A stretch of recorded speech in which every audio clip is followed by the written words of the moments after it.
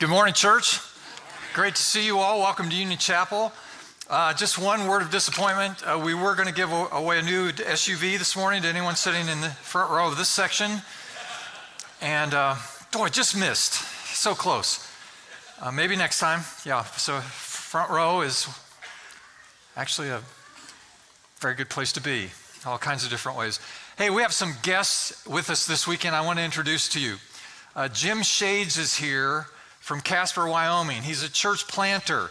We're thinking about partnering with Jim, doing church planting in Casper in the future. So stand up, Jim, if you will. Say hi to Jim. As you know, Union Chapel's passionate about planting new churches, and we're doing that here and there all over the place, around the world. And we're excited about the partnerships and friendships that we're building with potential church planters. We have another guy here from Pittsburgh, Pennsylvania this weekend. Troy Miller's here. Troy, stand up for us and say hi to Troy. Troy's launching a new church in Pittsburgh this fall, and so we're collaborating and talking about potential partnership with them this weekend. I wanted you to know them and be introduced to them, maybe say hi to them before you leave today. We have been on this series entitled God's at War. It's pretty dramatic, isn't it? God's at war. But what we've learned is that there are these little gods in our world, lesser gods, little bitty gods, who sometimes block our view and take our attention away from the one true God and our primary focus on our relationship with Jesus. And so these little gods are described as idols in the Bible. When our affections get askew and awry, it's called idolatry, and it's to be avoided. And so we've learned that there are certain practices that the saints of history have engaged in order to run well and finish well in the faith, and that there are pitfalls that trip people up and knock them off course and keep them from running well and finishing well. So we've been identifying those and perhaps helping you to carefully analyze and consider whether or not these little things are in your way as well. Today we are talking about one of those big things that tend to distract us. All of us get caught up in it to one degree or another. And so today we want to talk about the God of money. And we have chosen as our text from Luke's Gospel, chapter 12. I'm going to read for us from verses 13 to 21. So if you have your Bibles, you can turn there. If not, we'll project these words on the screen for you. Our custom is to stand to hear God's word, so I invite you to do that as you're able. The setting here is Jesus has been enthronged by thousands of people, and they're falling over each other. He's very popular. People want to get close to him. So there are thousands of people there assembled. And so Jesus uses the opportunity to begin to teach. And he's teaching some very powerful things, important truths. And then in the middle of that kind of environment, that context, there's some guy in the crowd that asks a question. Here we pick up the story. Someone in the crowd said to him, "Teacher, tell my brother to divide the inheritance with me." Now, what kind of a dope interrupts a big meeting like that with a dumb question? And Jesus responds to the dope, kind of a, hey, dope, who appointed me a judge or arbiter between you and your brother? Like, what's the matter with you, dude? But then Jesus used it as a teachable moment. And he said to the whole crowd, "Watch out. Be on your guard against all kinds of greed. Life does not consist in an abundance of possessions." And he told them this parable. The ground of a certain rich man yielded an abundant harvest. He thought to himself, "What shall I do? I have no place to store my crops." Then he said, "This is what I'll do. I'll tear down my barns and build bigger ones. And there I will store my surplus grain. And I'll say to myself, you have plenty of grain laid up for many years. Take life easy. Eat, drink, and be merry." But God said to him, "You fool, this very night your life will be demanded from you. Then who will get what you have prepared for yourself? This is how it will be with whoever stores up things for themselves, but is not rich toward God." And may God inspire and instruct us through his word today. You may be seated. Thank you so much. Well, the God of money has been around for a long time, hasn't it? Back in the day, you knew him as gold or silver. Before that, it was heads of livestock, bundles of grain. These days, he goes as cash or dough or bacon or greenbacks or Benjamins or moolah or my favorite, hundies. It's what we do. The list goes on. He might take the form of a plastic card or be in a file called portfolio, all kinds of evidence. Since the rise of the democratic systems in the Western world, here's what's happened. The playing field has mostly been leveled so that in 2020, virtually anyone can accumulate wealth and experience the American dream. I mean, it's there, it's available, it's out there. You can go for it. And occasionally we'll hear ultra rich people saying things like, well, you know, money doesn't make you happy. But those of us who are just merely rich, not the ultra rich, those of us who are merely rich, which is virtually everyone in this room by world standards, most of us think they all flew first class to some exotic destination where they got together and agreed to say that to make the rest of us feel better. So we're not really sure we believe them. But for the most part, we pay lip service to the idea that money isn't important, that it doesn't really influence me, it doesn't impact me. But the way we spend our time, the way we engage in our pursuits, that's the real revelation of our true belief. Most of us know the name Samuel Clemens. His pseudonym was Mark Twain, famous author in American history. He made this statement. I think it's pretty perceptive. I'll put it on the screen for you. He said, some men worship rank, some worship heroes, some worship power, some worship God. And over these ideals they dispute and cannot unite, but they all worship money. Not too far off. In Luke chapter 12, Jesus, again, is teaching to this crowd of thousands of people. He's saying very strong and lofty things. For example, in this speech he gives that day, he said, if you disown me on earth, I'll disown you before the angels in heaven. If you recognize me on earth, I'll recognize you before the Father in heaven. I mean, these are very poignant moments of teaching. And then suddenly this, I've described him as a dope. This guy, he interrupts. You know, he's just a voice among thousands of people saying, hey, tell my brother to share his inheritance. Well, obviously this guy's got money on his mind, not heaven on his mind and kingdom things on his mind. Someone in the crowd says, hey, make him share. Well, this is likely the younger brother. In the Old Testament system, the older got 2/3 of the inheritance, the younger got 1/3. And so he felt that this was unfair, asking for Jesus' help. Jesus uses this again as a teachable moment. He says, watch out, put this on the screen for you. Be on your guard against all kinds of greed. Life does not consist in an abundance of possessions. There it is.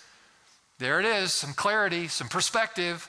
That's helpful to be reminded of, that life is not about stuff. It's not about material things. Jesus makes the point that life's not about money. He goes on to tell the story about a man who made money and possessions his God. He chose to serve and worship a lesser God, a little God called money. Jesus has been consistent throughout the Gospels when he's talking about money and possessions. He reminds us that money produces a competition for the affections of our heart, our attention. He reminds us that the love of money is the root of all kinds of evil. When Jesus was teaching on the Sermon on the Mount, and by the way, it's been universally recognized across history, across societies, across political systems, across major religious groups, that the Sermon on the Mount is the greatest teaching that's ever been given to humanity. Jesus on the Sermon on the Mount only used one illustration, and it was about money. So there's something going on here. Matthew 6, Jesus reminds us no one can serve two masters. Either you'll hate the one, love the other, or you'll be devoted to the one and despise the other. He said you cannot serve both God and money. He didn't say you should not. He didn't say you may not. He said you cannot serve these two at the same time.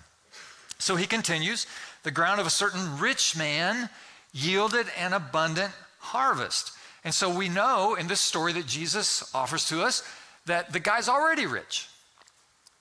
A rich man now has an abundant crop on top of his riches. Now he has a dilemma.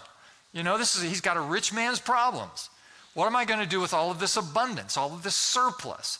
So he thinks about that and he says, I know what I'll do. I'll tear down my little barns and build bigger ones to store this abundance of mine. And then he reasons to himself, and when I do that, I'll have enough for many years. I can take life easy. I can eat, drink, and be merry. And that's how it goes. The story, of course, represents someone who is worshiping the god of money. And if you look closely, you'll notice that the man refers to himself 9 different times in 2 verses. My crops, my barns, my grain, etc., etc. Can we settle something today? Maybe we've settled it before, but let's just remind ourselves of this truth. God is the owner of everything. God is the owner of everything. Look at Ecclesiastes chapter 5 on the screen with me. Everyone comes naked from their mother's womb, and as everyone comes, so they depart. They take nothing from their toil that they carry in their hands. There it is. Psalm 24 verse 1 is very succinct. It simply says, the earth is the Lord's and everything in it. Any questions? The earth is the Lord's and everything in it. A good friend of mine, a mentor of mine, Maxie Dunham, greatly used of God in his life. He's in his 80s now and still very fruitful and effective. And he pastored large churches. He was the editor of the Upper Room daily devotional. Some of you old timers in the room remember the Upper Room. And he was president of Asbury Theological Seminary for 10 years. We were standing in a group of people with Asbury in 2008, 2009. This is right after the recession hit. And Maxie took formal retirement in 2008. And because of the recession and the way it affected the markets, it impacted his retirement investments. And someone was asking him, how bad of a hit did you take? And how has that affected your stipend now in retirement? And folks were kind of concerned about him. And he smiled at all of us and he looked at it and he said, listen, I haven't really worried about it too much because it was never mine to begin with. Never mine to begin with. Seems like this is a guy with perspective. Philippians 4:19 says, and my God will meet all your needs according to the riches of his glory in Christ Jesus. As it turns out, maybe God is the one who supplies. God is the one who is our source. God is the one we rely on and trust in and hope in to meet our needs. Let me give you a homework assignment. Go through some day, sometime this week, and just recognize that everything is God's and it belongs to him. For example, get out of God's bed, walk into God's bathroom, turn on God's shower, put on God's clothes, eat God's cereal, drink God's coffee, get in God's car, head off to work. It'll give you the perspective you need. It'll fill you with gratitude, give you a heart of worship to acknowledge that God is the source and supply of your life. The reason money so often ends up being God's chief competition is that we tend to ascribe divine attributes to it. Things that only God can provide to us, we tend to put money in its place. Again, a false God, a little God, a lesser God. We tend to get distracted about these virtues and these support reference points for our lives, and we ascribe them to other things, lesser things, that only God can ultimately, legitimately fulfill in our lives. This is on your outline. This is the first idea that comes to mind, and that is we can see money wrongly as the source of security. Source of security. Now, there are gods of power, there are gods of success, there are gods of money, these lesser gods, little gods, and they all have a shared premise. The shared premise that the gods of money and success and power all have in common is that they believe that we can take care of ourselves. Yeah, we can handle all of our needs. The Lord's nice, knowing Jesus is great, but he's not really necessary. For example, I don't have to pray for my daily bread today. The Lord give us this day our daily bread. I don't need to really pray that because I've got enough food at home for today. In fact, I've got enough food in the pantry for a month. And so we just get comfortable with all of the resource that is around us in an affluent society like ours. And we no longer see God as necessary. And so we see the bank account and we see our cash flow. We see a few bucks in our pocket as our source of security. So when we look only to money as our security, it can become our God because that's where we put our hope. That's where we put our dependence. Here's the second thing. You might want to write this down. We can see money as a source of satisfaction. Satisfaction. Now think about that. The man in Jesus' story thinks to himself, if I just accumulate a little more, I can take life easy. Eat, drink, and be merry. And even before his good crop, this guy was rich. We know this in the story, but he believes if he had just a little bit more, he'd be satisfied. Have you ever had this internal speak? Have you ever had this conversation with a spouse or a close friend?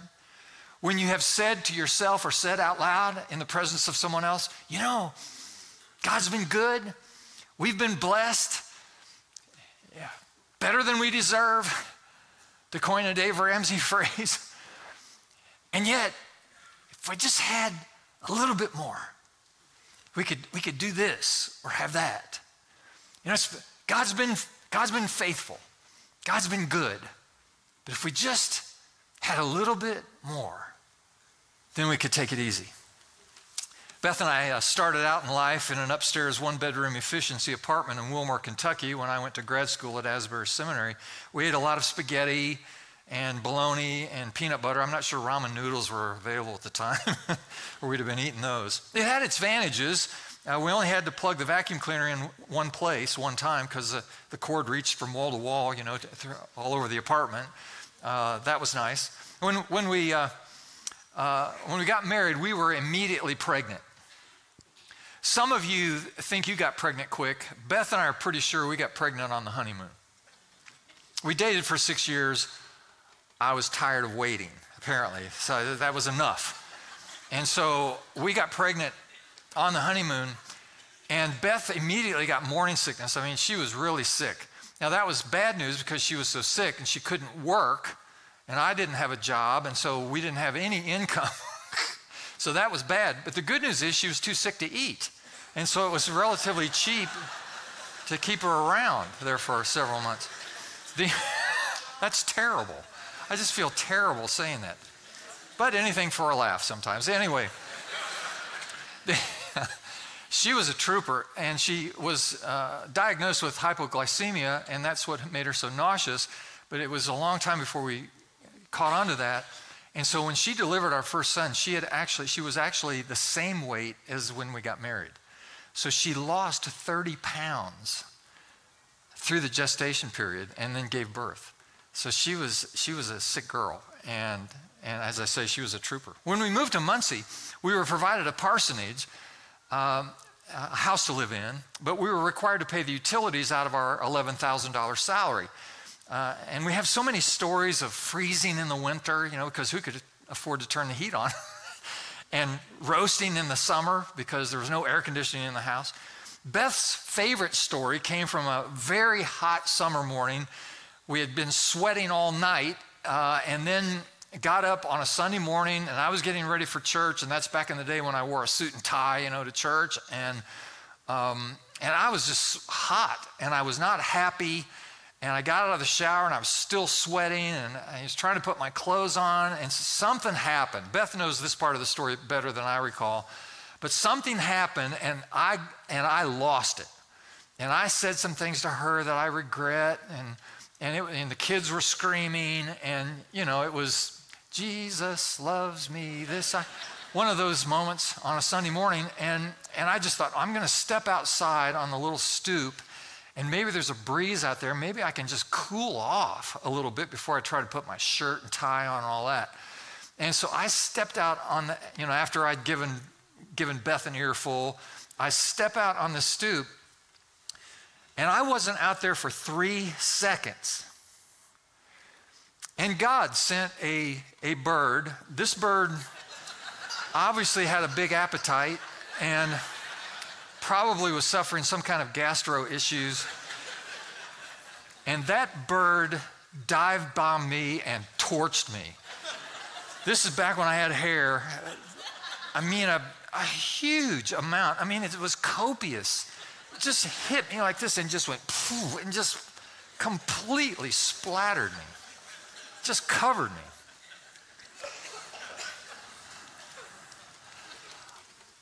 I walked inside. Beth took one look at me, and you know, she thought it was funny. She found it humorous. I was not in such a mood. So I had to just start over, jump back in the shower, the whole thing over. Some time ago, Beth and I were lying in bed reminiscing about all the austerity stories that we had to engage in our early years. And I said, you know, we didn't have 2 nickels to rub together. I said, we didn't have anything. And she turned her head to me and she said, we didn't have anything, but we had everything. And then in this perceptive way that she often does, she asked me another question. She said, are you happier now than you were then? I didn't have to think for a second. I said, no. No, I'm not. That's helpful perspective, isn't it? Help me. I know that in my head, simplicity is highly underrated. I mean, I can reason that. I can intellectually go there. A simpler life, in so many ways, is a better life. When you don't have the accumulation of all this stuff piled up. You know, in America, it's bizarre, it's crazy. I mean, we actually rent storage facilities now to put our junk in it. We spend tens of thousands of dollars on automobiles and park them outside because our garage has so much junk in it we can't get the car in. What is the matter with us? Crazy time. And we know we can get our minds around it. We can also push it out on the other side and say, you know, the more stuff you have, the more distraction it is. The more time it takes, the more energy to manage it all. It was a misnomer in our world that you think that people who have a lot of money, you know, they've got it easier than people who have less money. And it's not true. There are benefits, obviously, and there are some easing of life as a result of that. But listen to me, the more money you have, it becomes exponentially more difficult to manage. People who are ultra rich, who have tens of millions, hundreds of millions of dollars, even $1 billion, you say, well, that's the ultimate easy street. No. Especially if you're a Christian person and God has given you that level of wealth, it is an enormous burden to manage that in an honorable way.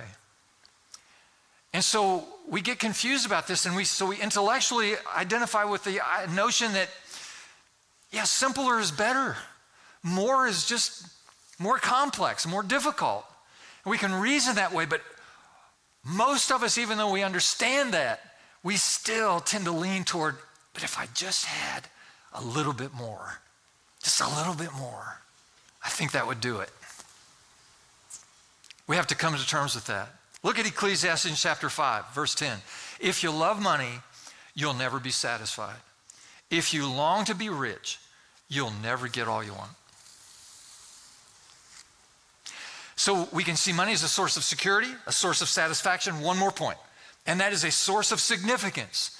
Now, are you thinking about this? Are you thinking about these issues as I talk about them relative to how much emphasis you put on money in these areas? Or are these areas where you look to God to be your source, to be your satisfaction, to be your significance? In Jesus' story, the man is focused on himself and how much he's accumulated. He clearly found his identity in his stuff, his significance in his stuff. This is interesting. Psychologists have studied what makes people happy. Not only do many of them find that money can't buy it, the opposite seems to hold true. Listen to this. The University of Illinois psychologist Ed Diner said it this way, and I quote, "Materialism is toxic for happiness." Materialism is toxic for happiness. His research indicates that those who are less concerned about accumulating and spending are more likely to experience contentment. This is counterintuitive, isn't it? I mean, this doesn't follow with what we've been taught, what we experience all the time in a materialistic culture. The research shows that there is no appreciable difference in contentment, watch this now, in contentment between people who make $30,000 per year and those who make $100,000. No appreciable difference in happiness levels between people in those two categories. You say, well, that can't be true. Apparently, it's not only true, but what we learn from that is that people making $30,000 a year, these are folks now who don't have to worry about whether or not there's going to be food for lunch today and a roof over their head.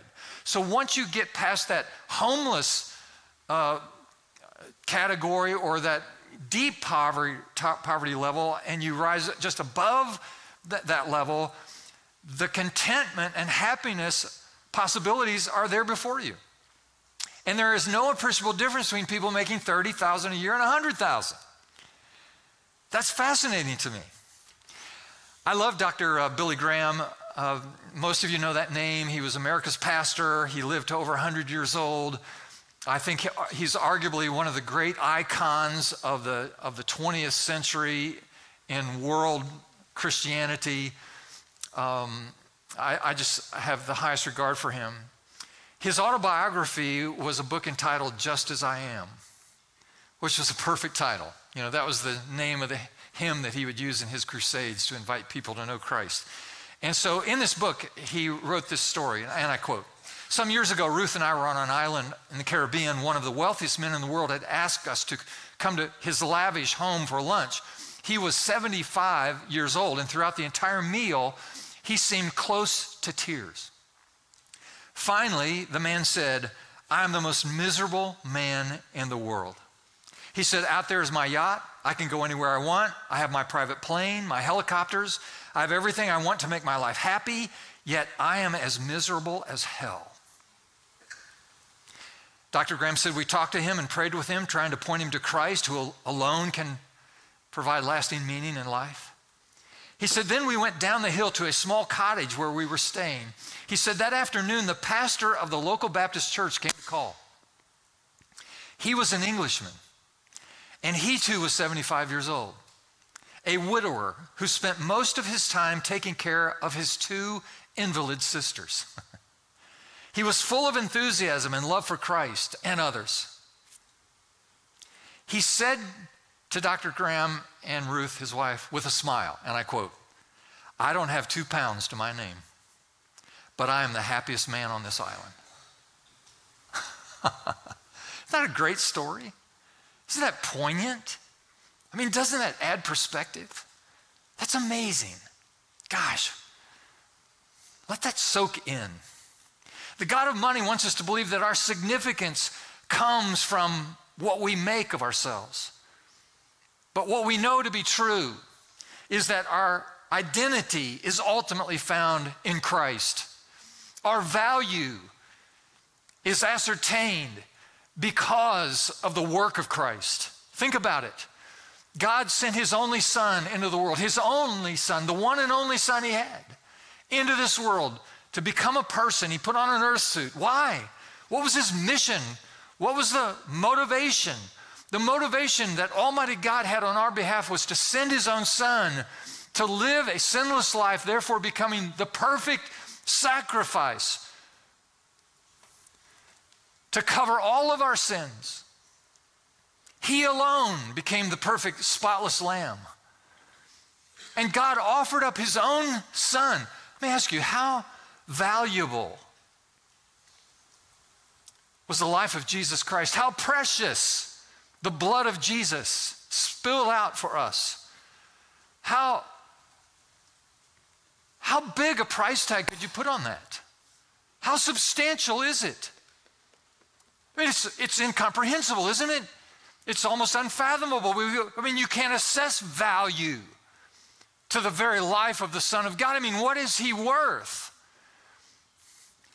Now flip the coin over and realize this simple truth. It's hard to comprehend, but if we can do it, we'll understand where our value comes from. God saw you. He saw you. And he said, whatever the value of the life of my son, I'm willing to spend it for you. I'm willing to give the very life of my own son for you, to purchase you back from your sins. Let me ask you a question. What then is your value if God is willing to invest the life of his own son on your behalf? What worth do you have as a human being if God himself is willing to give his own life in order to purchase you into his family? Hard to calculate that, isn't it? And we get all worked up. We get all distracted by a few bucks in our pocket, a few dollars in a bank account. Are you kidding me? That's our source? That's our significance? That's our satisfaction? Really? Seriously? Come on now. What are we thinking? Money That's a lesser God. That's a little God. That's an insignificant God compared to the great transcendent God who has made a way for every one of us, and particularly made a way for you because he spent the life of his son in order to purchase you back. You're worth a lot. You're worth a lot. If you look to money or power or influence or love or sex, or any of these lesser gods in our world today, thinking you can find what only God can provide for you, you're a foolish person. So he who has an ear, let him hear what God says to us. Well, the man in Luke chapter 12 had put his trust in money and possessions, yeah? His plan was to retire early. Life of luxury, right? Eat, drink, and be merry. But that's not what happened. We all know the end of the story, don't we? But God said to him, you fool, this very night your life will be demanded from you. Then who will get what you have prepared for yourself?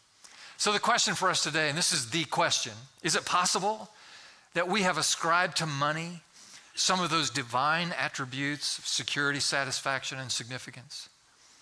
And that we've allowed our perspective to be clouded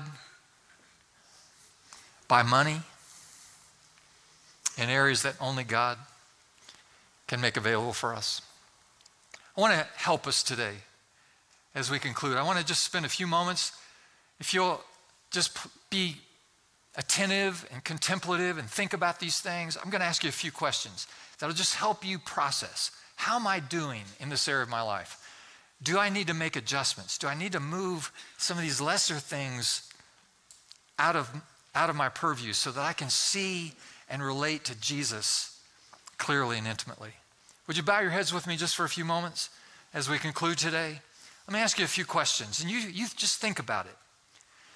The first one is, how often do you compare what you have and how much you make to other people? We all know the world teaches us to measure one another by payroll. The more we make, the more important we are. And it's so easy to slip into that thinking. So here's the question. Are you content with your salary? Of course, there are plenty of healthy reasons to be motivated toward greater earnings, but what are your reasons? Do you develop resentment when you feel you're worth more than you're paid? It could be an indication that money's becoming a god in your life. How about this question? How much anxiety do finances add to your life?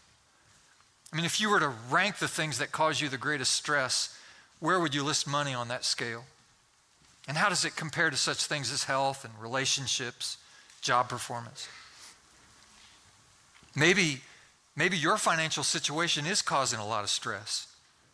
So are you continually bringing that burden before the Lord? Can you give thanks, be content, even in the midst of the financial challenge? Hear this question. To what extent are your dreams and goals driven by money? I mean, do your dreams involve wealth and luxury? Winning the lottery?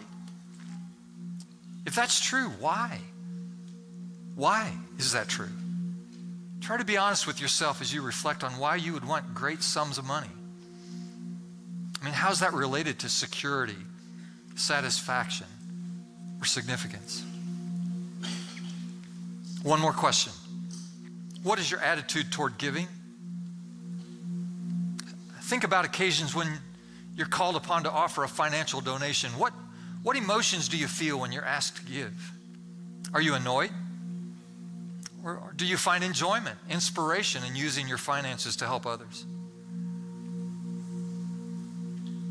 A very generous, rich man said, listen to this, giving money away breaks its power. Did you hear that? Giving money away breaks its power. It's like you're saying to money, I don't even care about you. You are so unimportant to me that I can just give you away. If you want to find how important money is to you, start giving it away. Well, Lord, this morning I pray that you would touch each one of us. Help us to be circumspect and reflective of the simple question, and help us to refocus our affection, our love, our devotion, our worship on you. No smaller, lesser, tiny, little, insignificant gods, no longer in the way. Turn our eyes upon Jesus and give us the grace to do so. In his holy name we pray. And the people said, amen, amen. Would you stand with us?